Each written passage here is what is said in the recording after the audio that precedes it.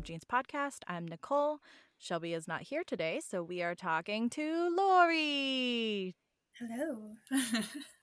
Hello, how are you? Doing great. We got to talk to you on the pod about kind of part of your professional experience, but you, during the pandemic or right before the pandemic, went into kind of the therapy realm, like the real one. During the pandemic. So I started in August of 2020. Hey, that's when I got pregnant. I don't know why. That's important for me to state. Hey, I mean, dates come to mind. Yeah. They do. They really do. What Yeah. made you pivot? Is it because of the pandemic and you could do telehealth? I know that happened with a lot of people, or was there something else kind of bringing it? It really was because of the pandemic. I had honestly been attempting to get into pediatric oncology as a Wow, what a medical pivot. social worker. Yes, as a medical Yeah. social worker. So it still would have been a lot of therapy, right? Like it Yeah. maybe not in name, but that's what you're doing, right? You're helping Oh, people yeah. navigate the medical system and providing a lot of family support during a difficult time. I always Um, wanted to be a child life specialist, but they oh, really prefer you to have a different path of education and professional walking than I've had. And so yeah, like I could have paid a lot to get those extra stuffs. But then by then I had a family and I was like, it's fine. right. And when I had learned about that specific thing, it was like too late for me. Right? Like I was already Exactly. like, well, social work's so open and I can move, move Yeah. around, which is not necessarily my goal, but I knew if I ever got, which is why I chose social work, if I ever got burnt out in a specific spot or with Yes. working with a specific population, I had the freedom to move somewhere else. And that was the whole That's reason I chose social exactly. work. Yeah, that's where I was too. Like Yeah. child psychology, you can work with children in all of the different versions. Right. We used to say at the shelter that if you got burnt out, you could jump to a different trauma specialty, Right. which is Right. And which is that's what it really is, right? sad. Yeah, it's really sad, but it's true. Like you can Right. pivot, if you can't handle any human trafficking cases right now, pivot to domestic violence, or pivot, around Right. here so that you are using your skills. You are still helping populations Right. that need you, but you yourself are no longer having dreams about it. Right. And that's what Hopefully. I think it's so funny because people don't tend to understand the profession. They're like, well, aren't you just burnt out of dealing with trauma? And you're like, oh no, it's just this specific niche trauma. Like I could go over here and be just fine with this trauma. Exactly. Right. I mean, Like, honestly, that was where I was at right at the beginning of the pandemic because I had put in my notice and was leaving. My last day was March 13th, and that was the day lockdown started. And I actually wow. missed my last day because I got a fever and then I got COVID. Perfect. I got COVID from one of my families, and I got a call a week into having COVID, and it was my former boss who said one of your families tested positive for COVID, and I was like, I Mm, know.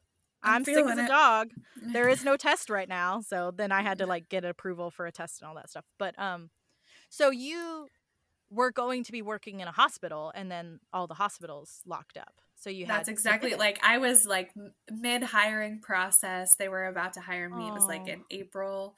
And like COVID was already happening, right? Like the shutdowns were already happening, but it looked like they had already started the hiring process. It looked like things were going to be fine. And then it went into like a secondary kind of lockdown and of the yeah. hospitals were not going like it was at the point where we knew, wait a second, this is going to last longer. Um, Which and is at kind that of heartbreaking because child cancer doesn't stop. So you right. just stop having the professional there to help them with the child cancer. Yes, right. So like I wasn't even licensed in the state I'm living in, right? Like I was finishing up, we were about to move.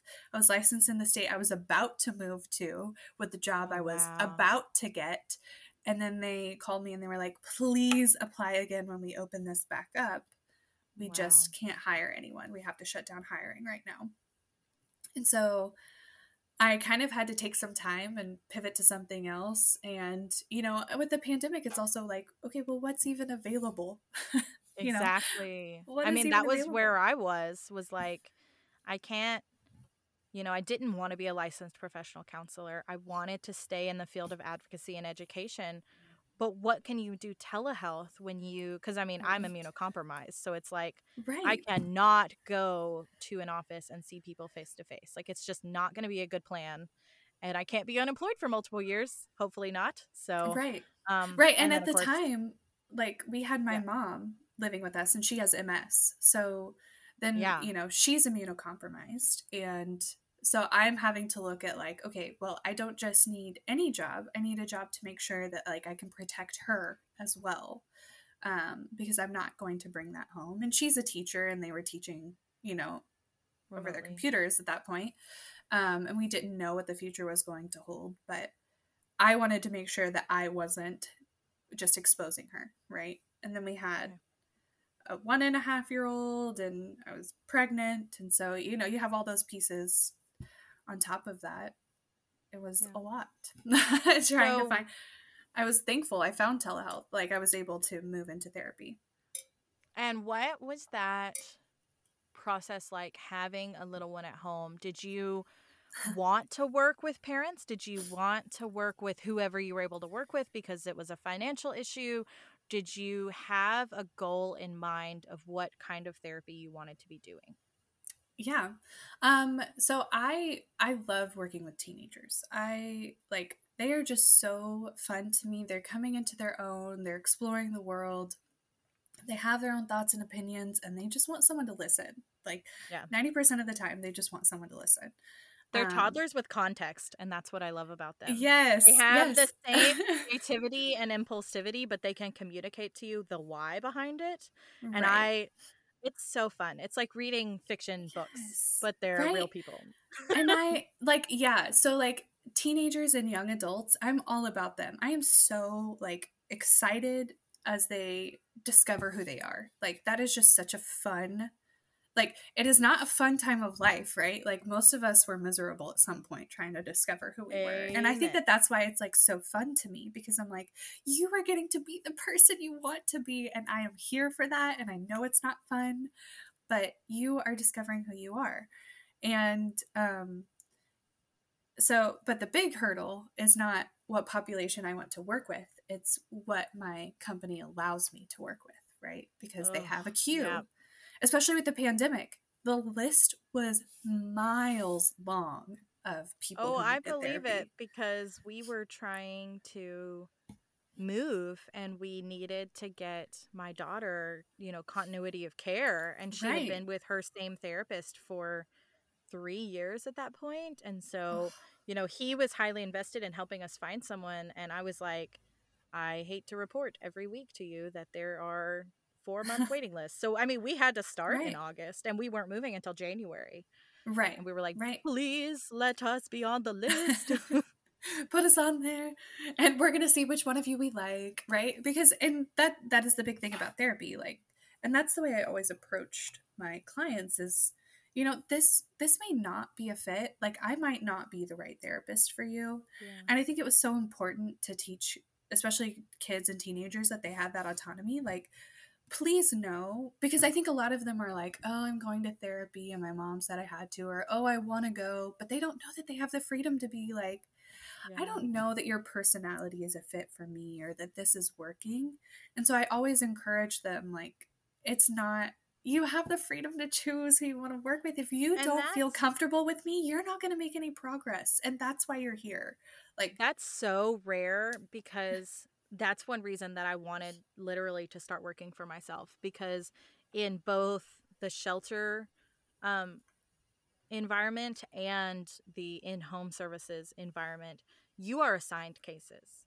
yeah, Even if you have specialties. Like I did really well working with suicidal individuals. right, I did not do well working with aggressive individuals. I had right, experienced an attack at one point early in my in-home services, and so mhm, I was afraid of right, some of these children, and that is not a good relationship. Like you cannot build trust with someone if you're flinching, and it right, really, I mean, I would go and advocate of like, it's not even that I want to switch for myself. It's that this child deserves someone who can see them in a much more positive regard than I can. Right. Right. And And that's so, what like, that's huge that you're teaching that at that age, because I so completely wish that every provider had that conversation.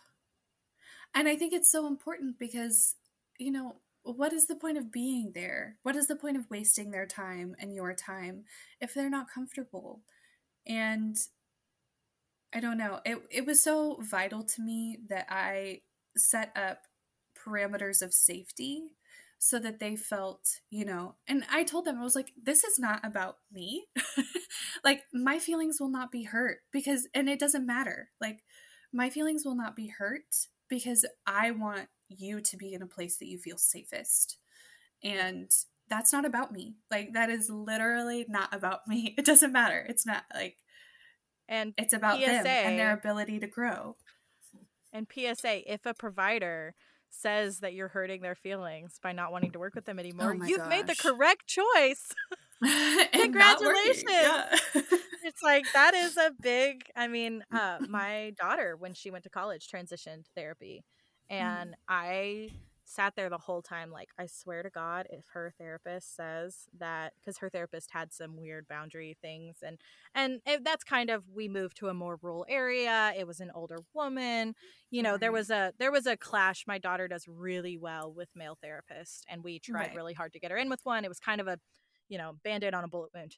But I was ready. I was like, if I find out that you cross this boundary, I'm Yes. coming for you. So that's such an important thing to teach your clients. I Right. love And that. I think, as parents, that's an important thing to tell your kids too. Like, Yes. please tell me if you do not feel safe or happy with this person because there are other people out there and it may take some time. And if you want to stay with this person until we find someone else, that's fine.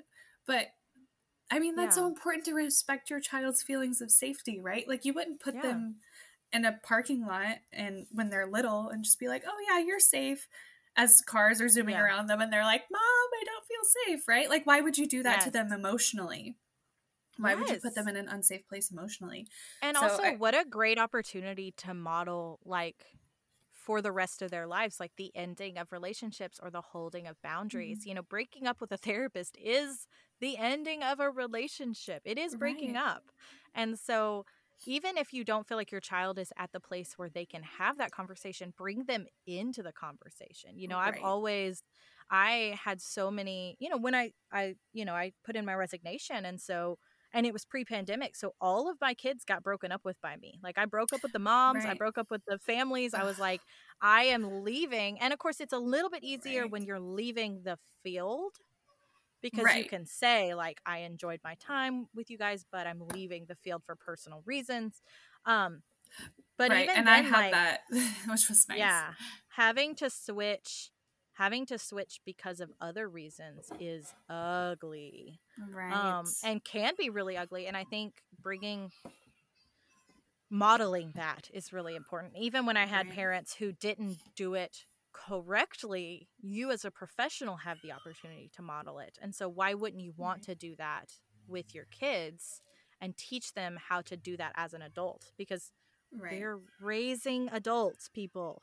right. Like, I've always said Yes. that if you have a problem with Karens and you're an adult, you need to take that to heart. Like, start, like the whole, like, you hate Karens thing, like, that's on the Right, internet. Like, I'm always like, okay, then here's your opportunity to change it. Like, right. Don't you're a make one. parent now. Don't make one. Right, If you have a problem and this is as a mother of boys and you have a boy as well, like, if you wholeheartedly believe that sexual assault needs to be ended in America, you're raising a child. Not only right. can you teach him to respect consent, you can also teach him to hold other men accountable. Oh And man, we could have a whole conversation on what I'm you doing know with my what? boy. April is sexual assault awareness. You're coming back. We're Okay. doing it. It's happening. I'm going to put it into the airwaves right now. This is happening. Um, Yes. because that is an important conversation, and I get really Right. frustrated with people who have both boys and girls, and they teach their girls one thing and they don't do anything with their boys, and Oh I'm my just like, I will fight you. Um in a non-violent educational way. I will god. fight Right, you. exactly. Um So anyways, back to you're trying to work with teenagers. Obviously, you're getting handed off of the queue. What did that Well, look like for you? um, well, a lot of my clients were teenagers. I was very fortunate. So Awesome. the company that I worked for also worked with the um, online education system in Oklahoma. I have a question. I just heard your daughter. Do you need to pause for a second? Or are they okay? Oh, I know what it is. Sorry, the monitor is on. Okay. Oh, no, that's totally fine. I just was like, is there a smackdown happening at your house? No. No, they're Okay. playing like hide and go seek or something. Um, Oh, right. I love that. It is nice when the older one can kind of, I like, know. we always have the conversation with my 5-year-old of like, if someone is bleeding, you come running in here. If your Yes. brother turns purple, you come running in here. If he steals your toy, try some conflict management. Right. Oh man, I'm telling you, we are working on that right now. Um, Sorry to but interrupt you. no, you're good. I'm glad. Thank you. Um, no, so a lot of I'm really fortunate in that we were working with the school system, online schooling system, and so a lot of my clients were through that. So I was getting a lot of teenagers. I did get a Awesome. few like little kids trying to do telehealth Oh my and goodness. had never done it before, right? Like or teletherapy and had never done it before. And that was so hard. And Yeah. they're not and they're never in an optimal situation, right? Because they're 5 years old. They're being told to sit in front of a computer and generally there's like 15 other people in their household walking in and out. Yeah. But also, like, from a, 90s kid perspective, here, talk to the lady on the internet about your problems. Right? Like it Like, was very strange and it was very it wasn't conducive. Like no. it yeah. That's fascinating. That's super fascinating. Um So so as a parent, because this is where the rubber hits the road. The water hits the yes. road. Oh, interesting. Um as a parent, you've worked as a casa, you've worked as a therapist, you've worked as a teacher. If you could distill down wisdom, even for yourself as before you were a parent, or even as, a professional for parents, or even veteran parents, Mhm. do you think that there is something that you would pass on? Oh gosh. Let's Um try, that's a really broad question. Let's try you with a 6-month old. When your daughter was 6 months old, is there something that you wish you could tell you, previous you? uh, my goodness. I would say right, like you're never going to be the parent you think you're going to be, right? Like we all Yeah. have this ideal imagery of the parent you're going to be. You're like, "Oh, when I'm a parent, you're going to do that." And I've never been the person that was like, "Well, when I'm a parent, I'm not going to do that." Like I mind my own business for the most part, so I don't really care what other people are doing. It Valid. was definitely just like I know I love my kids. I know like there are certain things I want to do with them and certain traditions I want to have. And this is, like generally how I want our days to look and how I'm going to speak to them. And Yeah. I would say you're Did never that going to, change? Did that change from high school to as an educated professional? Because mine did. I mean, as in high school, I had this view of myself as a mother that was really radically informed as I went through college and learned more about right, psychology and learned more about trauma and learned more about, um, just how children develop. But then in right, real world practice as a professional, that even modified it even more. And I would right. say, the two of them really balanced each other. It was very much so a give and take of my perspective. Did you have that experience? I think that one's kind of hard to separate for me because I was a completely different person at that time. That's valid. Um, so it's kind of hard to separate like what I thought I would be as a parent. But I will say that even as a professional, maybe this is like an easier way for me to put it. There's a lot of stuff that I cognitively know that is difficult for me to put into practice Oh, because real. like So not only is real. it difficult for me to put into practice because it doesn't come to mind in the moment, but it's also difficult for me to put into practice because all of these ideas of what I thought I would be as a parent discounted the fact that I had to be an adult person who regulated my own emotions. Oh, there it is. And There so, it like, is. right? So I think about all the time, well, yeah, I could easily be that parent if I knew how to properly regulate all of my emotions all of the time. And so it's Meaning one that of you the, weren't a human. That means you're right, not a human parent. exactly. Exactly. And so I think it's one of those things where I kind of have to take that into account, right? Like, oh yeah, I will respond calmly and, talk this through. Like, God bless her, my 4-year-old is just at a point where whining is like a big thing. Mm. And she has been a very like easy kid um, so far. And that is because she's a very lawful kid, right? Like, if you tell her not to do something, she won't do it. She follows the rules. And so she's been very easy so So far. And you she's, gave birth to a small version of my sister. yes, yeah. And even like a small version of Of me for the most yourself, part. because you Yeah. two are very, both you and my sister, and of course we haven't clarified this on the podcast, but like you were roommates in Right. college, and Right. like you are both very lawful individuals. Like you can draw the Yes. line and you can stay in the line. And Right. so I love that you have created a small version of that, but I Right. can And also see so, where that's kind of hard. right. And it is like, it's very funny because I feel like I fall somewhere between you and your sister Oh, you of do. like personality wise.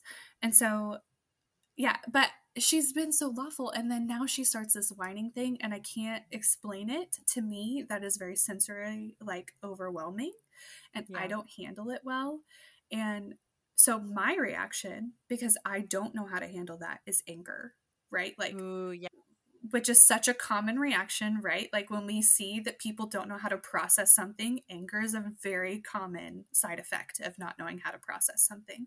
Yeah. And so that has been very difficult for me because in my mind, right? Like if I play back the situation later, I'm like, okay, well, I'll just be patient with her and weather the storm as she cries it out because that's what she needs to do. But as I'm sitting there in the moment, I just so desperately want it to stop that I'm trying to play logistics with a 4-year-old whose brain is like very Not much in early happening. development. Yeah. And so it just doesn't work, right? Like she is not accessed that part of her brain because she is in hysterics, whatever it may be, and it's totally understandable because she doesn't know how to manage her emotions. And Yeah. then she has someone who doesn't know how to manage her emotions trying to handle the situation. And so Yeah. I think so much of it is like, yes, I had this idealized version of parenthood that just completely neglected that I have feelings too. Yes, that's so real. And being triggered by your kids is such an important topic. And actually, so my sister, when she's back from her grand adventures, um, we do have an episode planned where we talk about elected trauma of parenting, Mhm. because there is this dialogue happening right now where being triggered by your children is something that you have to honor within yourself, but also acknowledge that by stepping into parenthood, it is something that's going to happen. So your children are Right. not attacking you, but you can still feel traumatized and attacked. And there's Yes. this, it's not on them and it's not necessarily fully on you. Like this is just happening, it's occurring. And it's Right.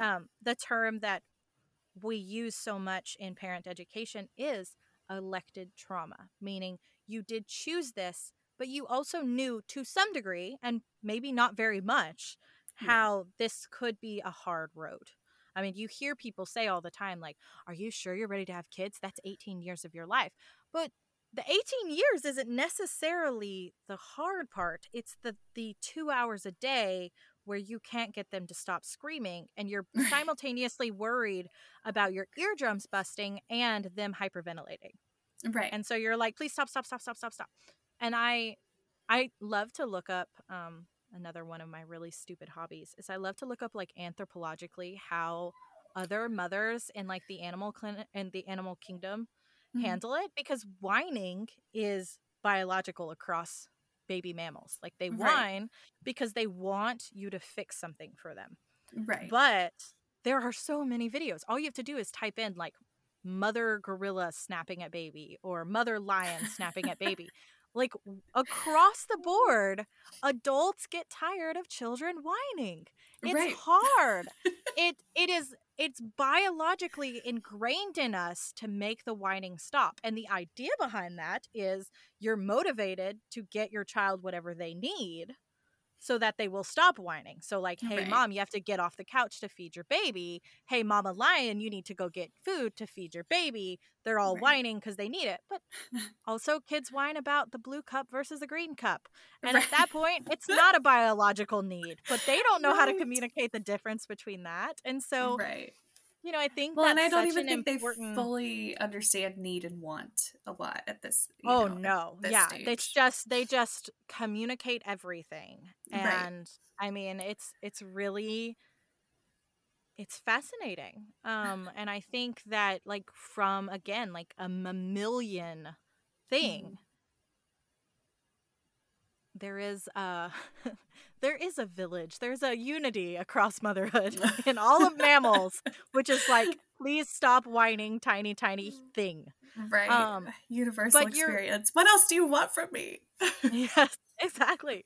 But also, you're right. Like that is such a big thing. And I'm glad that we're having so many conversations in like the parent sphere of like emotion regulation. And you're right. Mm. Like I have so many thoughts in my head at the beginning of the day of, yesterday was a time change. I mean, I don't know when this episode's coming out, but Right. yesterday was spring forward. We lost an hour of sleep. We did. And Right. I knew going into it, I had prepped other parents, I had prepared myself, I had talked to my husband. We knew toddlers are they handle the time change poorly. They don't Right. understand what's happening. You're attempting to keep some semblance of a routine, even if you're shifting by half hour or hour or whatever. They have circadian rhythms, and the circadian rhythm has been changed because of Right. stupid humanity. And I think it was Ben Franklin, and we can blame him. But um, we we still, my husband and I looked at each other 30 minutes into a 2-year-old meltdown about bedtime and finally dawned on us we were sending him to bed an hour early. And of course he wasn't tired. Of Right. course his 8:30 here was 7:30 in his brain. And he Right. was like, "What did I do wrong? Why am I going to bed early? I'm not tired. Oh. I'm going to jump on the bed." And we were Right. like, "Stop jumping on the bed. It's 8:30. You're going to be exhausted tomorrow. Your mom needs to get up and work. Your dad needs to get up and work. What are you doing?" Right. Um And he's like, I and don't know. I didn't do anything wrong. My body just tells me exactly. to be awake. And so we both, like my husband and I just had this moment where we looked at each other and we were like, "Time change." And so Mhm. literally we both sat down on the floor with him and we were like, "You're right, buddy. It's not bedtime. We're going to try to do bedtime soon because now you've had a tantrum and you've worn yourself out. But you're right. Let's sit down and read some more books because Right. we have totally messed this up." And I think you know this as someone who's worked for so long in the mental health field. The repair is what matters. Yeah. The the the dysregulation is always going to happen. It is constant. You are always in Right. a state of changing how you're able to regulate. But consistent repair is what I wish we could. That's the next step of this evolution. We're Right. getting parents to recognize, okay, you're dysregulated. You're triggered. This is Right. happening. And that's okay. Like we're trying to get out of that shame cycle. Right. But the next skill has to be that consistent, clear repair with your child so that they understand that it's not necessarily their fault and also not necessarily the parents' fault. There's just a thing that happened, and mommy is very sorry because mommy did Right. not remember that there was a time change and that your body is on a different time than everyone else's. because And you're a that's so important. I try and just have and those that's real conversations with my 4-year-old. yes, Like I made a mistake. I should not have done that. I need to work on, like, I'm honest with her. I need to work on that. Like, yeah, there are certain times where I'm just like very clear with her of I need to work on that. And there are other times where I also have the conversation with her of like, okay, this was both of us, right? Like, hmm, I didn't regulate myself well, but you also didn't do the one thing I had asked you to do 35 times. yep, And then you got in trouble for it. And so there's definitely like I try and help her understand my responsibility in my actions and her responsibility and how things can escalate or how these things happen, because in reality I'm not the only person she's ever going to be around, right? Like, she's going to be yes, around a teacher someday, and she's going to push a teacher past the brink, or her class will push her teacher past the brink. And so she still needs to understand how things escalate and her responsibility in that, while I acknowledge my responsibility in becoming dysregulated and losing it, right? can Like, I tell you that we recently had a problem with our 5.5-year-old, almost 6-year-old at school, um because he reported that a quote bad kid um pushed him up against a wall. And he did. He had a scratch on his cheek. And we were like, huh, okay. We'd like to know a little bit more about this. So we emailed the teacher. We were like, because he split households. So I guess the teacher had communicated with his mother who picked him up at right, the time. Um, and so we were like, we would like a little bit more context about what happened, especially because we really do not use the language bad kid. And that is right, something that his other household tends to do, is they're kind of like, we've noticed before, like, oh, those are the bad kids on the playground. Or he'll say, like, I don't play with this person at school. They're a bad kid. We don't use any of that language. And so right. we know that it's coming from somewhere else. Um, and so we kind of reached out to the teacher, and the teacher was like, yes. We did have a friend at school who shoved your son up against the wall. However, maybe a conversation can be had, because what our child did was look at this child's lunch tray and go, "Ugh, you're so disgusting for eating that disgusting food. You're Oh my gross." gosh. And so No. then, as parents, the You get what you conversation pay for, was, kid. I mean, yeah, like, let's talk about a little bit of humility and accountability for our actions. Like, that kid shoved you. And so then we got to have a secondary conversation of like, wow, it really hurt your feelings when your friend shoved you up against the wall. Right. But can you imagine that it also hurt his feelings because you gagged at his food and said it was disgusting? Right. Okay, that is fantastic. And a good Right? reminder that in some ways empathy is taught. Yes, exactly. And I think, like, for me, oh my goodness, such an important thing, because he does have some sensory stuff. He is really specific around food. And he does make really bad comments about food. Like, he will tell me regularly that the food I cook is disgusting. And we have those corrective conversations. But Right. sometimes it's a little triggering for me. Sometimes he will Right. gag at food. I sit in front of him and I'm like, you have been screaming that you're hungry for half an hour. Here is Right. food. Eat the food. You know, um, and so for me, it was a little validating, because it was Right. like, we're not wrong for the corrective action that we're taking at home when we say, we don't talk to people like that. Right. You can say, no, thank you. You can say, I don't think I'm going to eat that right now. You can put it on your no thank you napkin, because we do have like a little napkin that we put next to his plate. And we're Yeah. like, you can put it on your no thank you napkin. But what you're not going to do is sit here and make gagging noises. You're not going to call people disgusting. You're not going to Right. disrupt the meal at large. Yeah. Um, and so it was this, I hate to say it, but like, I had a little moment where I was like, aha, I'm No, not the it is only vindication. person. Yes. And It it's is. like, and then I take a step back and I'm like, but this is a 5.5-year-old who was shoved against a wall, and that would be frightening Yes. for anyone. So we're going to, Yes. we're going to comfort. We're going to talk about that. We're going to get a Band-Aid for your little tiny scratch. Right. And, we followed up with the teacher of like, thank you so much for that context. That's really helpful. We are going to kind of correct the conversation around his friend being the bad kid, because he's not a bad kid. He just Right. reacted in the moment. And I Well, think yeah, yeah. we could apply that to ourselves as parents. Like, we're not a bad kid or a bad mom Right. when we have emotions. And so neither are the other kids at school. And I do get Right. up in arms about that sometimes with parents I work with who will use language like that towards children, or will say like, well, that child just Yes. hasn't been taught. And it's like, you're saying that, you're acknowledging that the child does not necessarily have the onus on them to understand how to regulate or how to behave in public, but you're Right. also blaming them.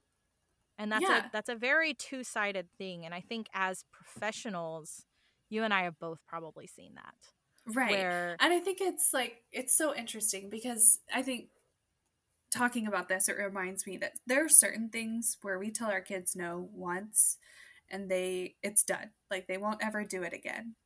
And we want everything to be that sprint, but there are so many things that are a marathon and it is tiring. And yes, we view our kids, not all the time, but we give our own children that grace. And who knows, that kid might have been told that might be his marathon, right? Like, don't hmm, shove people. We don't do that. actually the And teacher came so, back and said like, so we've been working on not putting our hands on others with that child. Like, right. this has So, and happened that's like, before. that's And his it was, marathon. And so, yes, he's not a bad kid. He just has a different marathon than your child. Like, he has a yes. different thing that he's going through. And I wouldn't say that one is worse than the other. I know that I have a couple of co-parents who would probably disagree with that.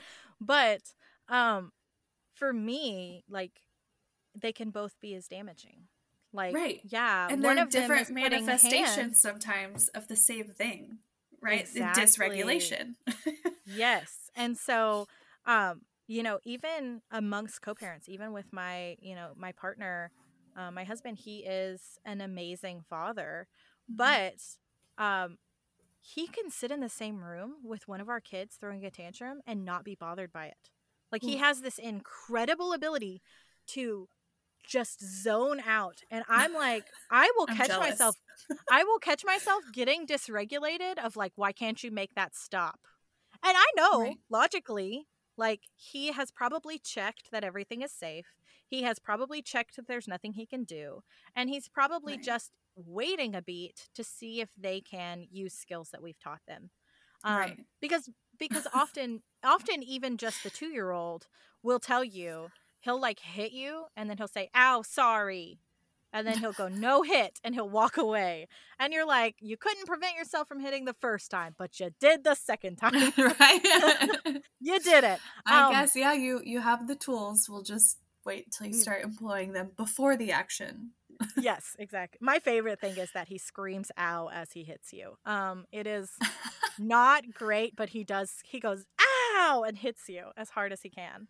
And I'm just like, that is not how that works. But as he gets older and learns the language for it, we can say like, we don't ow people. Like, he doesn't know what Right. hitting is, but he knows Right. like, oh, we don't make people say ow. Like, if someone's saying Right. ow, you've done something wrong. Right. And I think that's going to lay a nice foundation. I'm trying to remind myself of that. But Here's yeah, one like, you'll I it's, feel like you'll oh sorry, go ahead. well, no, I was just going to say, like, I think it's interesting how different things impact different, like, co-parents. And, like, Yeah. even, like, I can almost become more triggered less by the tantrum, but more about how my husband's handling it better than I Right. am. Because I'm like, my Yes. Isn't that skin, a fun part of co-parenting? like, my skin is crawling. How are you sitting there? And it's Right. almost, then I become dysregulated as a partner and as a parent. Right. And then Right. you got to repair twice. Yay. Go Yes. team. And I think, yeah, and that is also very important, right? Like, if you want your relationship to last, you have to repair with your partner too. Like, those are important conversations to have. But I feel like you'll appreciate this. From when my 4 year old was itty bitty, um, she, we taught her to take deep breaths when she was upset. And when she was little, it always worked for her. She's 4 Yeah. now. Nope. No deep breaths now. No deep breaths. She is like, what, right? We're millennials, right? She's like the emo kid that just so deeply wants to feel her emotions that, like, Oh, if bless you her. try and help her regulate, she like it's rejection. She does not want that. She wants to feel those emotions. She wants that well deep. And so it's really funny to me because I'm like, I've taught you all the tools. Why aren't you using them, right? But I mean, And she's she's like, not. I have the tools lined up on my shelf, Mom. I'm not Yeah, grabbing she's them like, for a I reason. have them. I know I can do this. I don't want to. I want to feel. And it's so funny because Oh, it's like right, like you and I have probably taught tools of emotional regulation from a much earlier age than a lot of people tend to start. And that's just because we work in the field we worked in. Um, but that can only get them so far. And we can't deny them feeling their emotions, right? Like, I'm not trying to cut her yeah. off from feeling her emotions, but that's how it feels to her. She wants to feel that. She wants to kind of wallow in it. And so it's really funny because I'm like, Yes. I've taught you the tools. Why would you use them? But, That's you know, so she's still her own interesting. person, right? Like, she still wants to do her own thing and feel the way she feels. And I find it so funny because I'm like, okay, well, why, why did I even waste my time teaching a 1-year old this? Yeah. But that's so interesting because there is a dialogue right now in the parenting sphere where, we're working on don't just say it's okay. It's okay. It's okay. When your child falls, let Right. them have that. But there isn't as much of a dialogue of like, let your child have their anger. Let them Yes. be mad. Let your child um squeal with joy publicly in a restaurant because someone Yes. has handed them macaroni and cheese. Right. Let your child cry in Walmart because they do want that toy and you have explained that they can't have it and it is all right for them to be sad, Yes. and you Oh, can say, wow, you're so sad, I'm sad, I can't get it for you right now. um right. and I think there's such a good conversation right now about honoring those feelings, but it is so hard to do in the moment. It is Right. And so especially in a hard. public setting with eyes on Yes. you. And I Yes. think, especially, and I don't think this is exclusive to the age of the eyes. um, but especially, depending upon the crowd that you're around and how old they are. Yes. And Yes. I tend to let my kids feel how they feel. And if they're, there have been moments where I felt a little bit of embarrassment because, there are certain social situations where I'm like, okay, well, we need to be quiet now, or this is Like a when place you're where in front of we're grandparents. no, no, I That's don't really mine. care what they think. No, no, mine's like at the library where I'm like, no, you Oh, really can't do yes. that. These are shelves we don't play on because they're big kid books, right? And or they're adult books. So why don't we go back over to the kids section? And then that causes a tantrum, right? Like the library is supposed to be a quiet place. I'm disturbing the peace at that point, Yes. and I am responsible for that little person. But at the same time, so and I think that that's where that good boundary setting is of like, okay, Yeah. you are allowed to feel, but you have to remember that you can't make other people miserable. And like I I don't know how to express it all of the time. um like my 4-year-old loves to cry as loudly as possible, and yes, I'm because like, she's okay, like, everyone needs to know I'm feeling yes, this. she's a She's like, whaler, I'm right? communicating this. she Listen here, people. she could be employed at funerals. Like, if you need a whaler, I got you. Oh, love Um, that. but and which is fine until either I become dysregulated or like her brother's trying to sleep, right? And those are Yes, we've had times. that one. Oh, We've had that one, especially with like the military this last summer where my husband was gone for multiple months at a time. We would go and visit him on base. And like, first off, everything is under your husband or the military personnel's name. And right. second off, they can get write ups for their families disturbing the peace. And Wow. so like Oh you my are gosh. prepped as a spouse, like, and of course we do have a child who has sensory Yes. issues. And then of course I also have a baby at that time. I had a Right. 1-year-old at that time. And so we would have like overtired nap time in a hotel room with sensory dysregulation, Right. and we got we had to leave. I had to go sit in my car at one point because we had housekeeping knock on the door and was like, I'm so sorry, but you have to leave the hotel because you could get your husband in trouble right now. Oh my And so gosh. like we spent like it on in July, we spent like 3 hours running the air conditioning in my car Right. while both boys were just melting down, and I was doing everything I could. But it was literally this really eye-opening experience for me about teaching your child to operate in society and what that Yes. looks like. And I ended up adding a whole section to my education course for that preschool age of like, how can you have a conversation with your child about home rules versus society rules, and Right. how to be true to yourself while also honoring society's rules, like Right. at home, we can punch a pillow if we're mad. However, if we're in a furniture store, they may not want you to punch their pillow. Right. Like, and that's a really small example, but, you know, there's something to that. If Right. you cook with me at home, but we go out on a special occasion for someone's birthday and we're at a hibachi place, that person is not going to let you cook with them. Right. And you're going to have to respect that. Right. And so I love the library example because you're completely right. Like, we are trained in our society. Right. Libraries are quiet. You respect Yeah. other people, even though every other person in that children's section of the library understands that children are children. And if they don't, they Right. can get out. Right. But we've had so many times where the librarian has come up to us and said, "It's okay. I know you're stressing about this. It's okay." And I love our Right. librarian for that. But Right. we've had just as many times where somebody has been like, "Shh," at us. Yes. And we're Yeah. like, "No." Right. And I would say like my kids are generally like I'm very grateful that they are like lawful children, right? Like I said.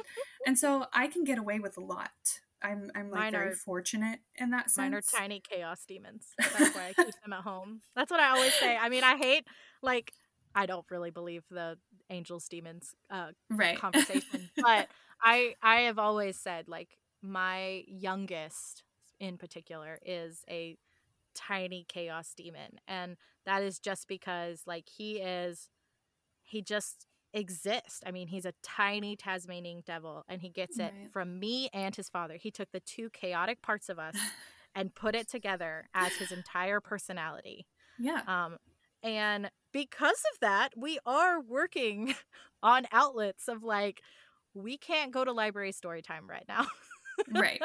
But we Yeah. can go to the playground and play with lots of other kids because Right. we can be loud there, and I think Right. parenting in a lot of ways is guiding your child through those things, because Yes. Yeah. eventually we are going to go back to the library. Right. We are taking a small break right now so that we can learn, but when brother's here, he loves to go to the library. And Right. so we're not going to have one child's behavior prevent the other one. But at the same time, Right.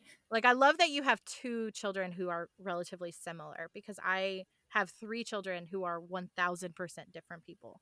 And that is awesome.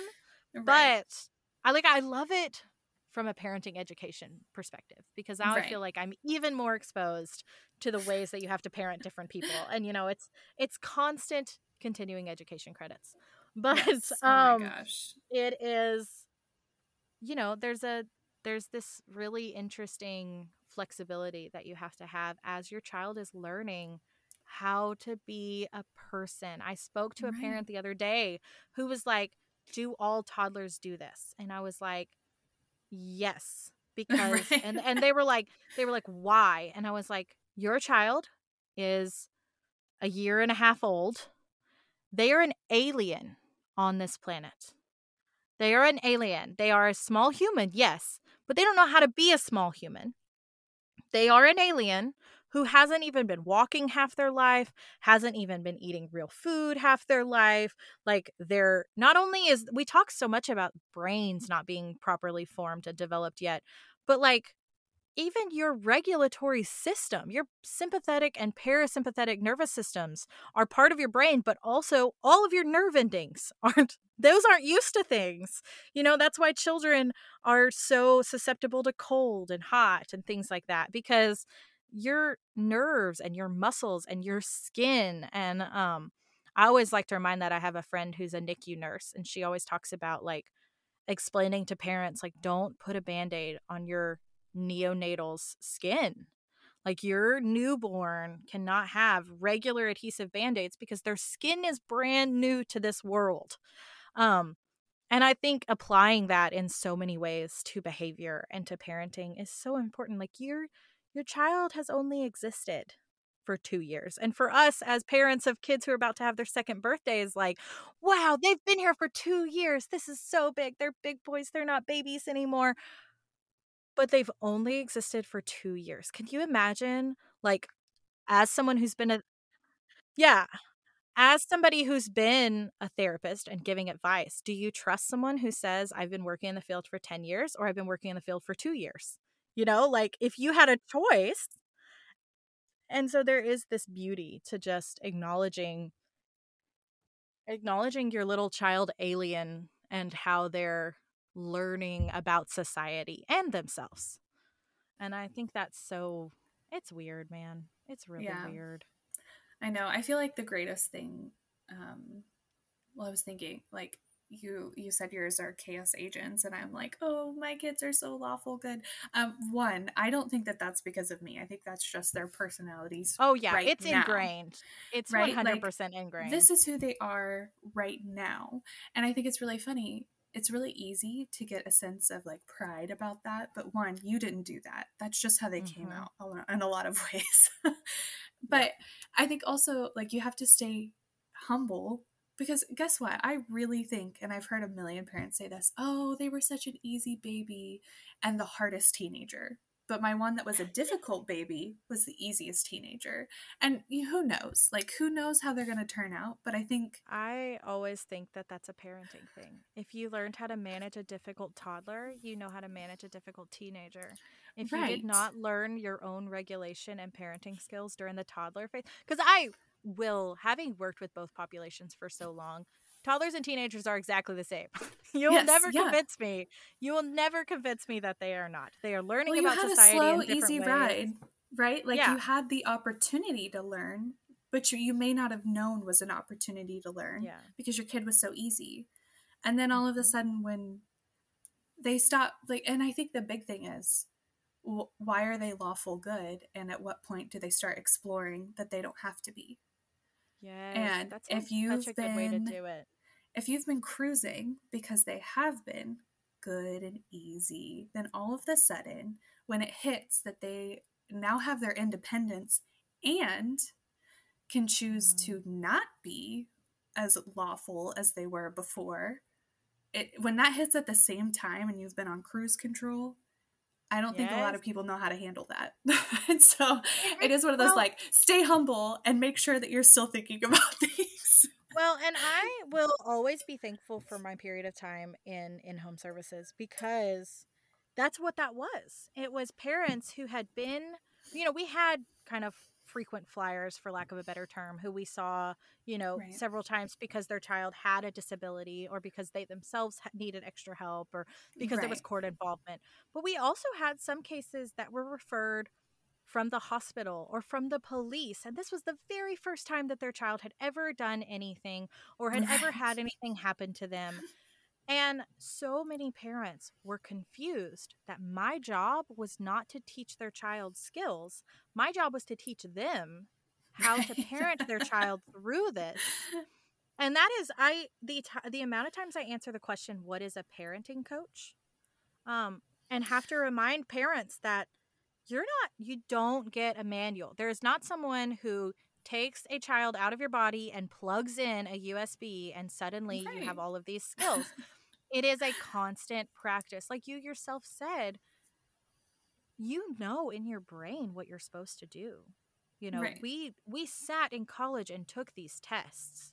We Right. know what this is supposed to look like. Right. But putting it in practice in the moment, your brain is not flipping through, social psychology of children or Right. how do I recognize what's the difference between a tantrum and, a dysregulation as far as if you define a tantrum as like just Right. controlled, which that's a whole other conversation. But, Right. I think one of the most important perspectives as a parent is that you have only been a parent as long as your child is alive. Right. and giving yourself that grace. You know, if you have a 2-year-old, you have only been parenting for 2 years. You are Right. not expected to be an expert. However, you are expected to continue to practice, to continue to show up, to Right. continue to meet these challenges. And keep Um, learning. I feel like the baby book phase yes. ends immediately, like Oh before my or after the gosh. baby's Yes. born. Please keep I am learning. I am trying so hard to find the time, and I know that's laughable. I'm trying so hard to find the time to do like parenting book, like almost like shrink downs. One of my favorite things that I did was Yes. how to listen, or how to talk so kids will listen and listen so kids will talk, which they now have the little kid version of, which I am beyond excited. Shelby's reading it right now. Um, but it's for kids who are under the age of 6. And um, I love that book. I go Yeah. back and reread that book. Like, I go back and distill that book down. If we have someone who's going to take care of our children, I have a little printout of like, here's what I would like you to read. It's only 1 page, but Right. here's what we know works with our kid. You know, sometimes parents get made fun of for that. Sometimes parents get made fun of for, you know, bringing out a binder and saying, here's how to take care of my kid in the way that suits their needs. Right. But I would almost rather have that conversation with a Right. parent who knows that than one who's like, I'm going to follow my instincts. Because the truth is, your instincts can betray you. Yeah. Your instincts can absolutely betray you, because the amount of times that my child has scratched or bitten my breast while I was breastfeeding, my Right. instinct is to throw that child. Like, Yeah, you can't exactly. listen, you cannot listen to your instincts in that moment. It will Right. lead you to a bad path. You know, you have to halt every instinct you have to yeet that child. Right. um because I wish that there were so many more conversations about that, because the truth is that in the old days, and I know I have to let you go soon, but in the old days, there is this conversation of like, oh, you guys have all this newfangled books and all of these conversations and courses and things like that. But children learned how to parent at the knees of their parents. You know, Right. we had villages. You had older siblings who parented and were at your house regularly, who you could see Right. parent and you could make a choice. No, I don't think I'm going to do that. I don't think I Right. want to do it this way. I love that you did that way. Why do you do it that way? There was Right. so much more communication. The concept of the village around like postpartum is a really great conversation. But Right. the concept of a village as a younger member of society is incredibly important. Right. Um, Around confidence, you know, my daughter just got a job being an overnight nanny. And I thought when I had a mom friend reach out, and I thought when I offered her that job, it was going to be a cold no. Absolutely not. You cannot pay me enough to sit in a room, sit in a house with these children overnight. That's too much responsibility. And she goes, well, it's not any different than being in the house with my brothers. Right. She's like, I mean, I know you guys are there. She's like, but I've handled it before, you know. Um, she's woken up with her brother before when she's the one that heard him first. Mm-hmm. Or, you know, there was this beautiful moment where he fell down the stairs. And he wasn't hurt at all because he had his comforter around him. So he was trying to Right. walk down the stairs with his comforter, and so he rolled down the stairs. But, you know, she experienced that very critical moment of observation where she saw us panic. She saw Right. us regulate ourselves. She saw us do an assessment of triage. Is he injured? What happened? What does he need? Right. Do we need to call the doctor? Do we need to go to the, you know, kind of this flow chart that as practiced parents we know to Right. do. And it boosted her own confidence of like, I Right. think that I can handle these types of situations as they come instead of being paralyzed in fear.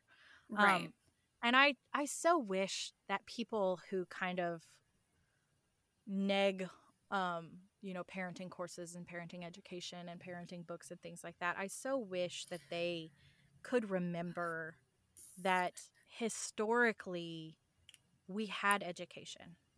We've Right. always had parenting education. The difference is now that often it has to come from outside the family. And that's Right. okay. And we have to be self-educated in a way we've never had to be before. Exactly. And So, self-supporting and that leads into a whole conversation around self-awareness. You have Yeah. to know when you have to ask for help. You have to Right. know. Oh, yeah. And so anyways, I know it's lunchtime. I got to get some lunch on the table, and I know you've got little ones needing your attention, but I thank you so much for talking with me and Yeah. filling in for sis. I know that she's going to be having a fun time, but Yeah.